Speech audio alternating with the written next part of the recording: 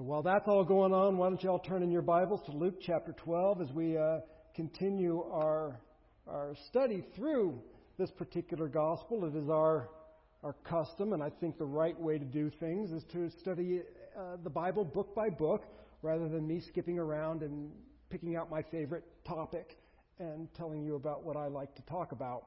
Instead, we go through the Bible and book by book and verse by verse. Sometimes we end up in really difficult passages of text that make us uncomfortable, but we just have to deal with them.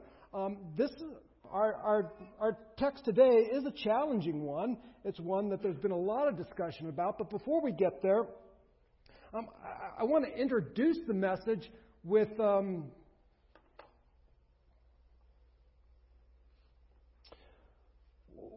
the theme of the Reformation, because you do understand that on October 31st we will celebrate the 500th year of the Protestant Reformation. And for those of us in the Protestant Church, we are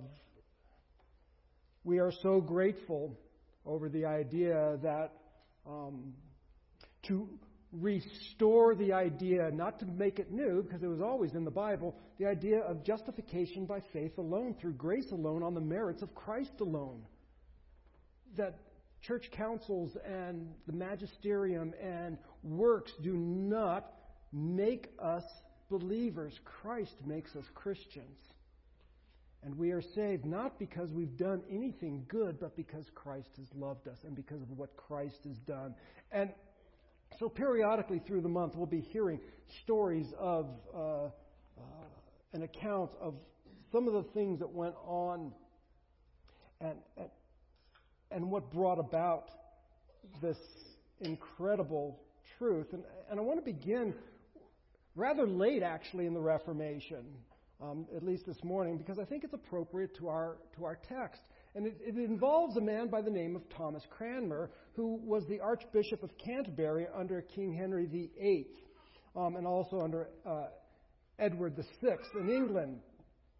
And everything was fine and dandy until Queen Mary came, Bloody Mary, came to the throne, and then he was condemned to death by treason and heresy. He actually watched a couple of his colleagues and friends, Hugh Latimer and Nicholas Ridley, be burned at the stake in Oxford for their crimes of believing in salvation by grace through faith in Christ, by believing in the authority of God's Word. And being burned at the stake was an awful, awful way to be put to death. And the fear of this painful death caused Cranmer to recount his Protestant views and sign a paper that he agreed with the Roman Catholic view of transubstantiation, of papal authority, and of indulgences and those types of things. And even though he recanted, he was still condemned to death. And on the eve of his execution, he was brought before the church, where he was expected to acknowledge publicly his shift towards Rome. And he shocked his enemies when he suddenly renounced his recantation. In other words, he recanted his recantation and declared, this is what he said, he declared the Pope the Antichrist, rejected transubstantiation, and then with a light heart and a clear conscience, he allowed himself to be hurried to the stake amidst the outcries of his disappointed enemies. And as the flames curled around him, he held out his right hand. The hand that recanted his faith. The hand that recanted faith in Jesus Christ. He held that out. Let this be burned. All right? This is what he said. This unworthy right hand, let it go first. So while he held out his right hand to the flames, he held out his left hand toward heaven, and he perished in the flames. So as we come to Luke chapter 12, beginning with verse 8, I believe that we will see some relevance to this account that I just recalled to you. Before we get there, I just want to make sure that we understand where we're at in this text, and I want to put the pieces together because our text today, it's very closely connected to what we read and studied last week. So if you're not sure of that, you can go and listen to that online, and that is at sermon.net/CORP, and you can listen to last week's sermon. But it was just too much text to handle in one setting, so we kind of had to break it up. So I want you to understand how this passage of text, chapter 12, 1 through 12, flows together. First of all, Jesus calls his disciples to avoid hypocrisy. And you'll recall there were two environments where hypocrisy tends to blossom, and that's under popularity and in persecution. So one can easily deny the faith to remain popular. And we saw that last week, but also under fear of persecution. So Jesus called his disciples to avoid hypocrisy. Then he called them to watch how you live, because everything will be revealed. You will stand before the judgment seat of Christ and give an account, both good and bad. All will be revealed, and that we should fear God and not men. Man's rule is very temporal, but God's rule is eternal. And then in all of this, know that God cares for you. And now what we're going to pick up today is the theme of Jesus admonishing or encouraging his disciples to be consistent and confess Jesus. Don't be hypocritical. Don't back away from your faith when you need to do so to be popular or for fear of persecution. Know that God is with you. Be consistent and confess that Jesus is Lord. That's kind of the flow of our text. And so let's go ahead and read chapter 12, verses 8 through 12, and then I'll make a few comments on it, and then we'll be done. But you know there's quite a bit of time between those few comments and us being done.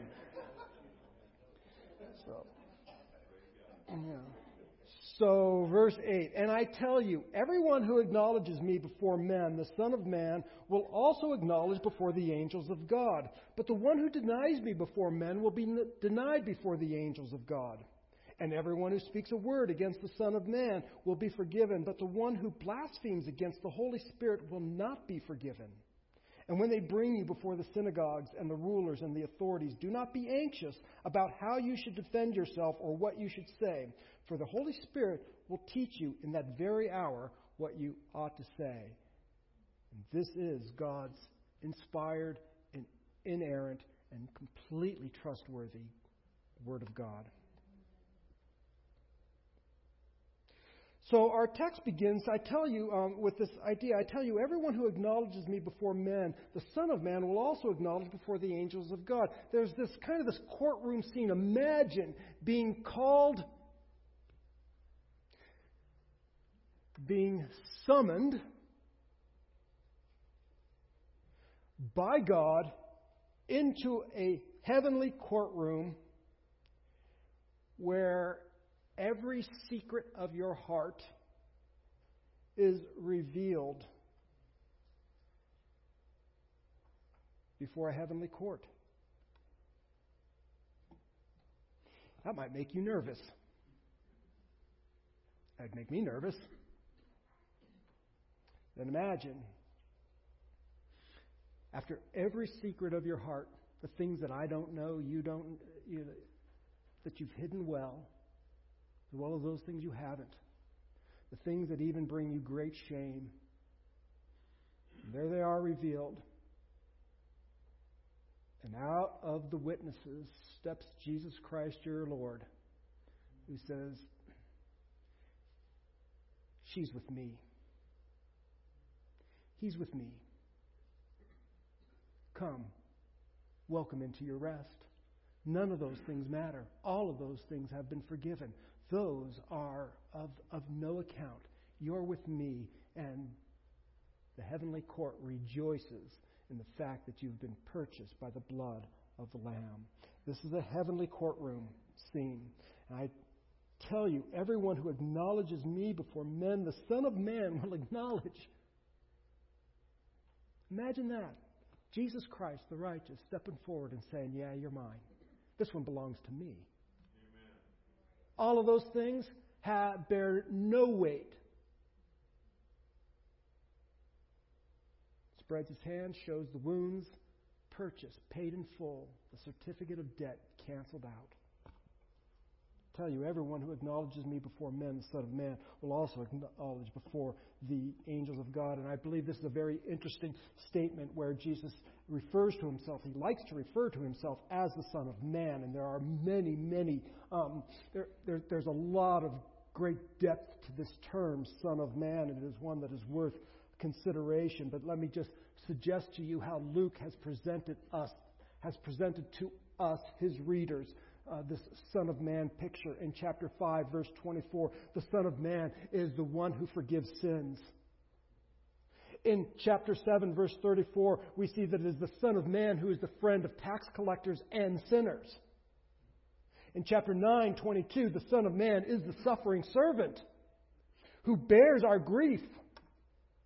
And here we see the Son of Man as the judge of the living and the dead. Do you see the picture that Luke is painting for us, or Jesus is painting for us, that Luke is recording? We see that the Son of Man is the one who forgives sins. He is the friend of sinners. He is the one who suffers on behalf of those who have rebelled against God, but he is also the judge of the living and the dead. He is the one who will step out of that witness box and say, he's with me, or he's not with me, she's with me, she's not with me. He is the judge of the living and the dead. Consider Acts chapter 10, verses 42 and 43. Oh boy, that didn't turn out very good. But it says, and he commanded us to preach to the people and to testify that he is the one appointed by God to be judge of the living and the dead. To him all the prophets bear witness, and everyone who believes in him receives forgiveness of sins through his name. Note this, and he commanded us to preach to the people and to testify that he, that is Jesus, is the one appointed by God to do what?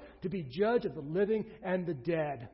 And to him, all the prophets bear witness, and everyone who believes in him receives forgiveness of sins. I have to ask, have you believed in him for the forgiveness of sins? I think that's an imperative question beyond our text, beyond everything that I'm going to say today. That needs to be put out there. Let's look at another passage of text in Acts chapter 7. A great passage of text. I think we see in Stephen's martyrdom, when Stephen is being killed for his faith, for his proclamation that Jesus Christ is the one to whom all the prophets pointed, and that all who believe in him will receive forgiveness of sins. That didn't go over too well amongst the religious leaders. And as he was perishing, as he was being stoned to death, Jesus had a vision of heaven, and this is what he says. This is what he saw. But he, full of the Holy Spirit, gazed into heaven and saw the glory of God. And what? And Jesus standing at the right hand of God. And he said, behold, I see the heavens open and the Son of Man standing at the right hand of God. And here the Son of Man is standing. Notice, other passages of text have Jesus Christ seated at the right hand. For this, our Lord stands up to welcome his faithful servant, Stephen. This is the courtroom scene. And I tell you, everyone who acknowledges me before men, the Son of Man will acknowledge before the angels of God. But the one who denies me before men will be denied before the angels of God. Well, we like the first part of that statement. The second part, the denial part, is a little more difficult for us. And our question, or certainly the question that arises, is this idea of denial. What is it? Is it a single event, or is it more a manner of life? We do know it's not you passing something on social media saying, here's a picture of Jesus. Will you be bold enough to share this? If you aren't, you're denying me. That's not what Jesus is talking about. He didn't know about Facebook at the time. God the Father did. Let me just clarify that. Is this a single incident, or is this a pattern of life? Is this a denial of, I think, one way that this has been put, and I think is helpful. It's helpful to me. Hopefully it will be to you. And that is putting this as, is this a denial of nerve versus a denial of the heart? Because we ask the question, well, gosh, I've denied Jesus before. I've had opportunity to share the gospel with somebody and haven't. I've been fearful. Does that mean that he's going to deny me when I stand before him? Or Is this a singular event, or is this more of a heart attitude? And I think one of our best examples, or perhaps we can gain some clarity on this question by looking at Peter and Judas. Because both of them denied Christ. Peter denied Christ 3 times, as a matter of fact. He exhibited a denial of nerve, which he later reversed by bold proclamation. Peter says, I don't know him, I don't know him, and I don't know him. And it says he swore. And in the Bible, when somebody's swearing, it doesn't mean they're cursing, necessarily. It means they're swearing before God. I swear before God Almighty, maker of heaven and earth, creator of all things, I don't know that man. Peter denied Jesus 3 times. Peter confessed his sins, called upon the name of the Lord, became the head of the church, the leader of the church, and made bold proclamation on the day of Pentecost and on other sermons. Peter was a man of great boldness of proclaiming that Jesus Christ is the name by which there is no other name under heaven by which men may be saved. Jesus Christ. This is Peter. Peter the denier. Peter the forgiven. Peter, the bold proclaimer of the gospel of Jesus Christ. On the other side, we have Judas, who also denied Christ and did so by betraying him. And Judas ended up killing himself. I think Judas is the better illustration of this particular text. If you deny me before men, I will deny you before the angels in heaven. I think that Judas is the better picture of what's going on here, not Peter. So, in other words, have you ever denied Jesus Christ? Maybe you have. Maybe you had an opportunity to speak up and you hid in fear, in shame, in some sort of moment of weakness. Maybe you'll even do it again sometime in the future. I think we're going to see in just a little bit, even that is forgiven, can be forgiven. But the one who lives a life of denial, Judas is known as the son of perdition. He's the one who was never of us. He's the type of person I think John speaks about in his epistle. They were among us, but they went out from us because they were never of us. They existed in our midst. They worshiped with us. They sang the songs. They said the Amen, but they left. Judas is the one who saw miracles, did miracles.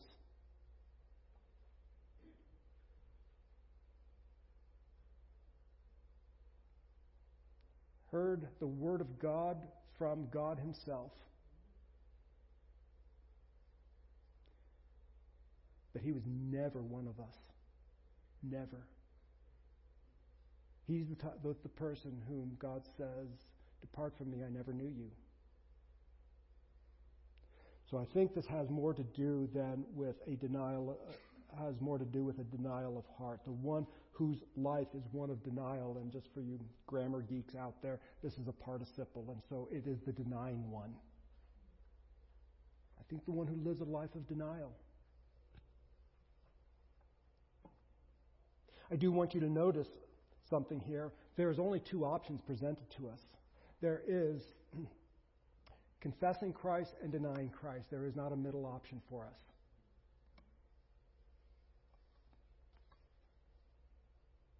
And then we move along into this very, very challenging passage of text.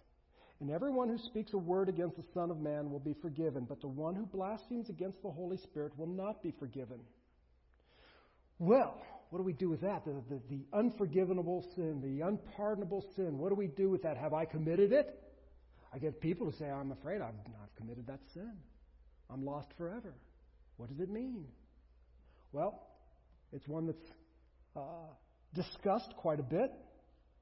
Let me try to unpack some things for you. First of all, let's identify that Jesus distinguishes between speaking dishonorably about the Son and speaking dishonorably about the Holy Spirit. So you can speak dishonorably about the Son and that will be forgiven, but there's something about this blasphemy of the Holy Spirit that is not forgivable. So I guess that sounds kind of like a big deal. We should probably figure out what it is, or at least get a clue. Because the one is forgivable, the second is not. And like I said, there are many, many views out there, and I'm not going to give them to you all. You can do your own research and figure them out if that interests you. Let me give you what is certainly the primary view amongst kind of evangelical, Christian, Protestant type views. The primary view would be the ascribing of the work of Jesus to Satan. That is the ascribing of the work of Jesus to Satan. And the reason that we get that view is because Matthew and Mark put this statement right after Jesus cast out a demon. And the religious leaders say he does that work. He has the power to cast out demons because he is demon-possessed. He does so by the power of Beelzebub, the prince of demons. So Jesus, first of all, is subordinate to the prince of demons. And he operates under the authority of the prince of demons. And that his power comes from Satan. So when you consider Matthew and Mark's account of this, this is then when Jesus gives that lesson.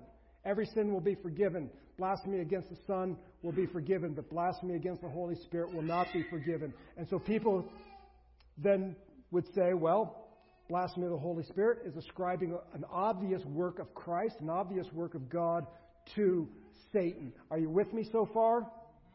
Okay. So there's some very strong reasons why that's a good view. But I'm a little uncomfortable with it. And there's a couple reasons why I'm a little uncomfortable with it. I'm not saying it's completely off. It's something that doesn't sit right there. And one of the things that doesn't sit right for me is that it only fits Matthew and Mark, but it doesn't fit Luke's account. So because Luke doesn't have that miracle, that casting out of the demon in the immediate context. It's much more remote. And so it doesn't fit real well in Luke. It fits very well in Matthew and Mark. The other thing is it's a very narrow thing. I mean, does that actually happen? Is saying that the work of if a miracle happens and saying, oh, well, that person is working by Satan, it seems very narrow. So I'm a little uncomfortable with it. Let me give you a position I'm a little more comfortable with that I think accounts for the text, all of the text, the Matthew account, the Mark account, the Luke account. I think it also accounts for some of the grammar that is used, and I also think it fits into the overall picture of Scripture.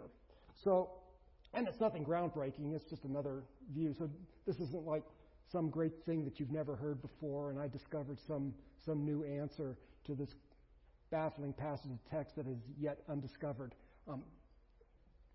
So this is nothing new, but I think it fits the text best. And that is that this blasphemy of the Holy Spirit is a persistent, willful rejection of the Spirit's message and work concerning Jesus.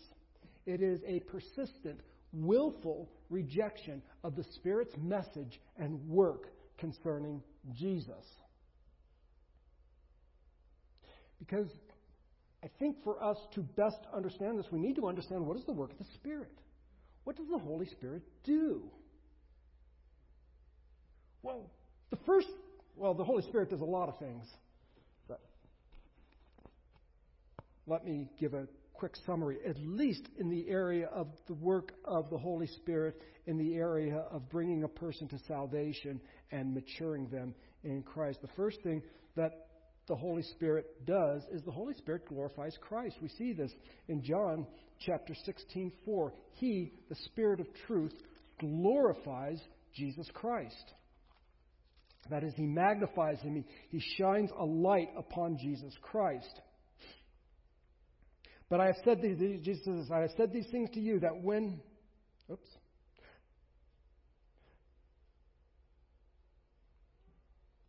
Well, I lost my text. Here it is. It's John 6:14, not 6:4. He, the Spirit, will glorify me, for He will take what is mine and declare it to you. So first of all, the Spirit of God glorifies or illuminates or makes known the person of Jesus Christ. The other thing we see that the Spirit of God do is that He convicts the world of sin, righteousness, and judgment. The Holy Spirit convicts the world of sin, righteousness, and judgment. He convicts the world of sin. That is, He shows people that, or He convicts us that we've fallen short of the glory of God, that we have sinned. Perhaps the primary sin of this world is unbelief. We do not believe what God has said. And God, in His grace, uses the means of preaching and proclamation to put the message out there, but conviction of sin is a job of the Holy Spirit. I can preach till I'm blue in the face, and nobody will be convicted of sin unless it is the Spirit of God who moves upon a person's heart. God does use the means and what Paul calls the foolishness of preaching. But understand this, it is the Holy Spirit that convicts of sin. The Holy Spirit also convicts of righteousness. That is, on the one hand, there is sin. Man who has sinned and fallen short of the glory of God. On the other side is righteousness. Jesus Christ the righteous. And that Jesus is the objective right standard of God, and that when I compare my sin against Jesus' righteous standard, I fall terribly short. The Holy Spirit convicts a person that Jesus alone meets God's objective standard of righteousness, and that we instead are bent and crooked.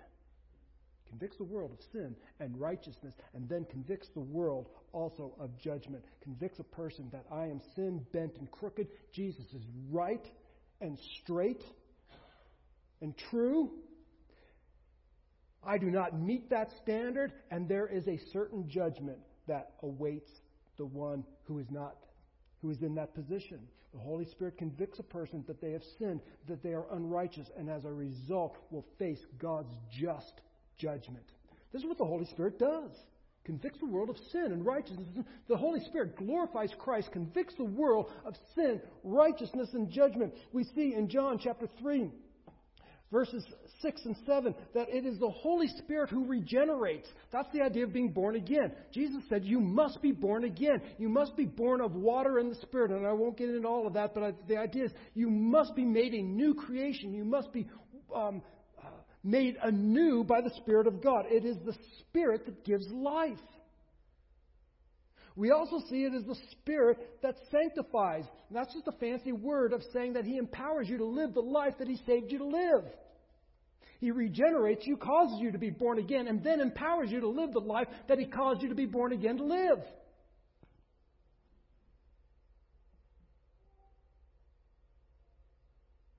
The other thing the Holy Spirit does, and we see this in 1 Corinthians 2, is that the Holy Spirit illumines God's Word. That is, He makes it so that we actually receive it and understand it. There's a lot of folks out there who know the Bible really, really well. Know the Bible better than I do. Know the Bible probably better than all of us in here combined. But they don't believe a word of it. It's an object of study. It's a fascinating ancient manuscript. It gives us a historical perspective of how people lived in the ancient Near East in time past. But it is not the Word of God. See, they've read it. They have knowledge of it, but it has not been illumined to them. It has not come to life. It is the Holy Spirit that makes that come to life. So I hear testimony after testimony. I guarantee most of you, many of you who are believers today, would say, you know what, I read a passage of text and it meant nothing to me. And then after I became born again, after Christ saved me, I read that and it just floored me. I'm sorry, you're going to read the book of Romans as an unbeliever completely different than you're going to read the book of Romans as a believer. That's just the bottom line. The book of Romans to an unbeliever is an interesting letter. To the believer, it will crush you. It will cause you to stand up and rejoice and sing praises and dance around your room and nobody will be looking. Or dance around your room when everybody's looking and you won't care. Because of the magnificent truths. That's the illumination of the Holy Spirit. So, to reject that witness, to persistently and willfully reject the Spirit, glorifying Christ, convicting you of sin, righteousness, and judgment, resisting and willfully rejecting His regenerating work or His sanctifying work and the illumination that would come through the work of the Spirit, to reject that leaves you no remedy. You have no remedy. What are you going to do? What can you offer God? All you can do is say, let me work a little bit harder. To which God says, that's rubbish.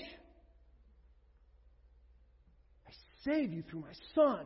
And the Holy Spirit is the convicting agent to bring you to my Son. Reject the convicting agent and you reject the Son who's going to save you. Instead, you're going to rely on your works and your efforts, and those will not merit salvation, no matter how high you pile them. And so, to reject the witness of God's Spirit is to reject the means by which God saves a person. And a persistent rejection of God's witness will leave us with no remedy. So, I think that's a fair view. And I think it fits Matthew, Mark, and Luke, all three of those Gospels who record this event. It would fit all of them.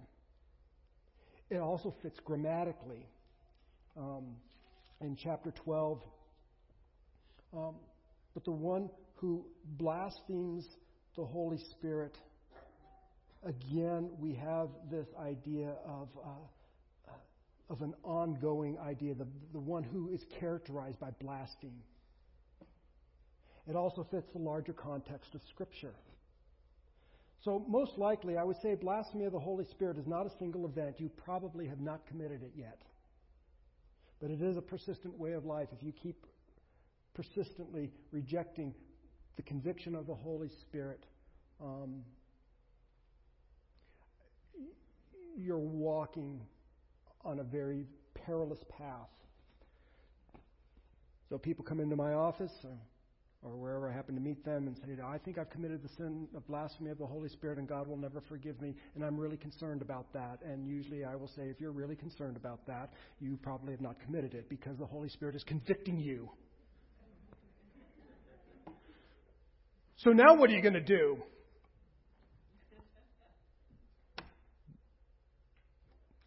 I've had more people, though, walk out of that meeting not responding to that conviction. Anyways, that's another story. So, I tell you, everyone who acknowledges me before men, the Son of Man will acknowledge before the angels, but the one who denies me before men will be denied before the angels of God. And everyone who speaks a word against the Son of Man will be forgiven. So if you've spoken a word against Christ, you can be forgiven. But the one who blasphemes against the Holy Spirit will not be forgiven. And Jesus then brings this section to a close. And when they bring you before the synagogues and the rulers and the authorities, do not be anxious about how you should defend yourself or what you should say, for the Holy Spirit will teach you in that very hour what you ought to say. This is a great promise. Jesus now gives us another courtroom scene. This is just an earthly courtroom scene where the persecuted believer is brought before the magistrates to give an account of their testimony about Jesus Christ. And Jesus said, don't worry about making a defense. You know, the Holy Spirit is called the advocate, which is sometimes translated as the lawyer. Jesus is saying, you got a really good lawyer. Don't worry, I have hired the best counsel in the universe. So when you're dragged before the tribunals to give an account for me, you've got great representation. The Spirit's provision will be provided. And a couple things. I want you to note the certainty here. Note that when they bring you before the synagogues and the rulers and the authorities, notice that it is the when, not the if or the perhaps. It is the when. Jesus is speaking to his disciples, you will be in court.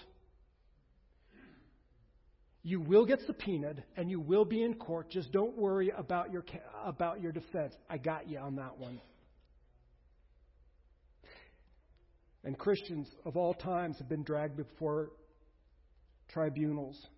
Perhaps given the season, the month we're in, perhaps one of the most famous tribunals was when Martin Luther was called to recant his writings, recant his idea of justification by faith alone. And I want you to notice that word alone. It's not justification by faith. It is justification by faith alone. And they wanted him to recant.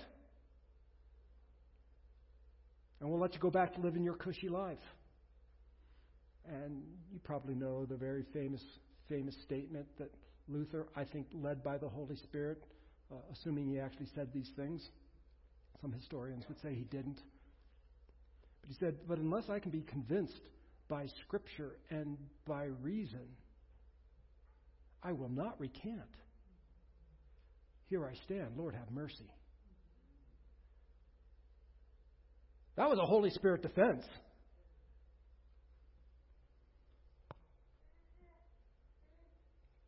But he's not the only one. Here we live in 20th century and 21st century America, but just think, even back in the 50s, I'm just using that as an example, middle of the century. If you were a church member in a nice affluent church, and you were to stand up against the unrighteous Jim Crow laws, you would be pulled before the elders of your church, quite likely, to give an account for your horrible views. Would you do that? Because I'm going to believe that there is no Jew and no Greek, and there is no male, there is no female, there is no slave, there is no Scythian, there is no barbarian, that all are one in Christ. How about today?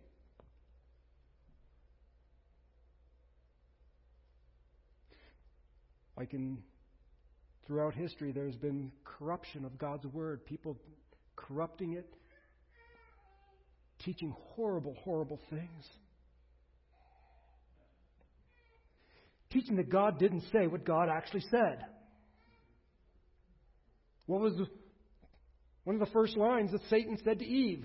Hath God said? We still have that today. Hath God said?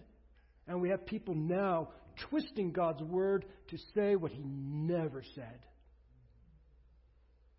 That we can live a life of unabandoned rebellion before God, and God just doesn't care. And to speak up against it, you may not be guilty before a court of law, but you will be guilty in the court of public opinion. You will be deemed to be on the wrong side of history, and perhaps fired from your job.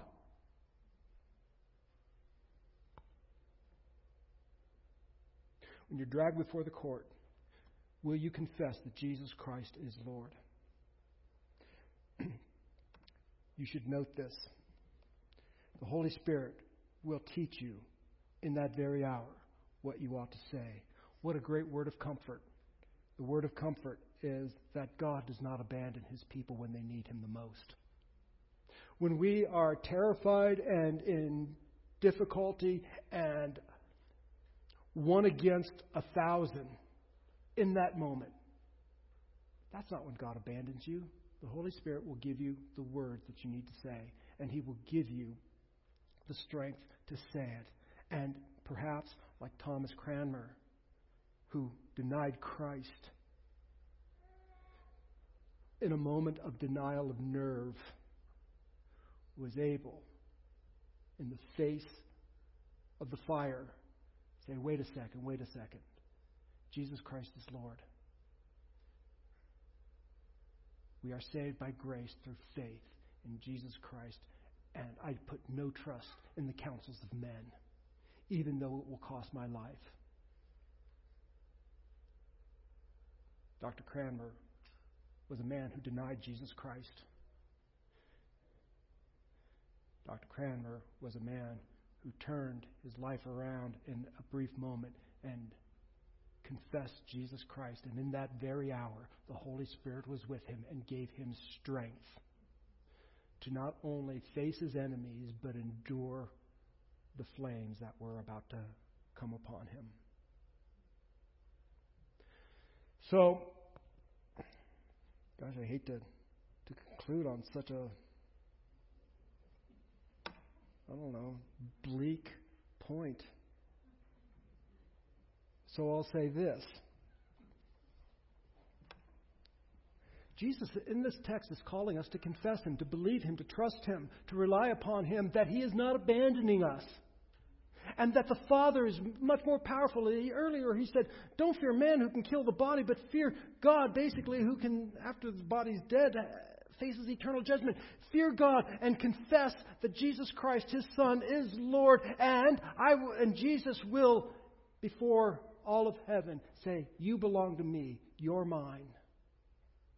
And no man can take that back. And no man can do anything to you at that point. I also want you to know, if we falter, there is forgiveness. Look at Peter. Peter failed. But look at him. Peter was forgiven. If you've fallen, you haven't done as you ought to have done,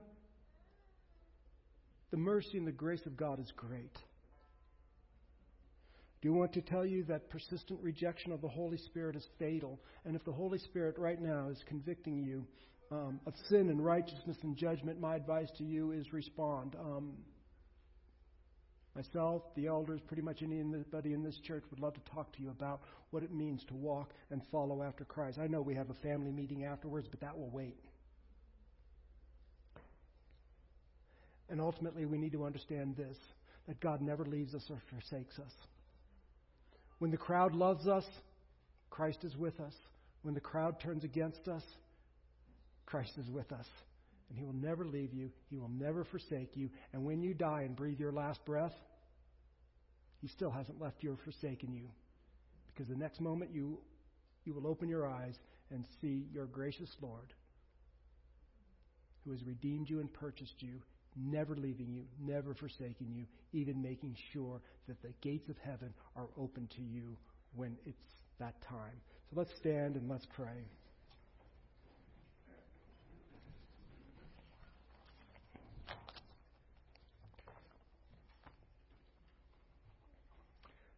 Father, we come before you this morning and just spend a few moments of quiet reflection, thinking about these passages of text, Lord God. And I pray that you would imprint them on our hearts and convict us by your Spirit. So guide us now as we spend just a few moments in quiet reflection of the word that you have spoken to us today.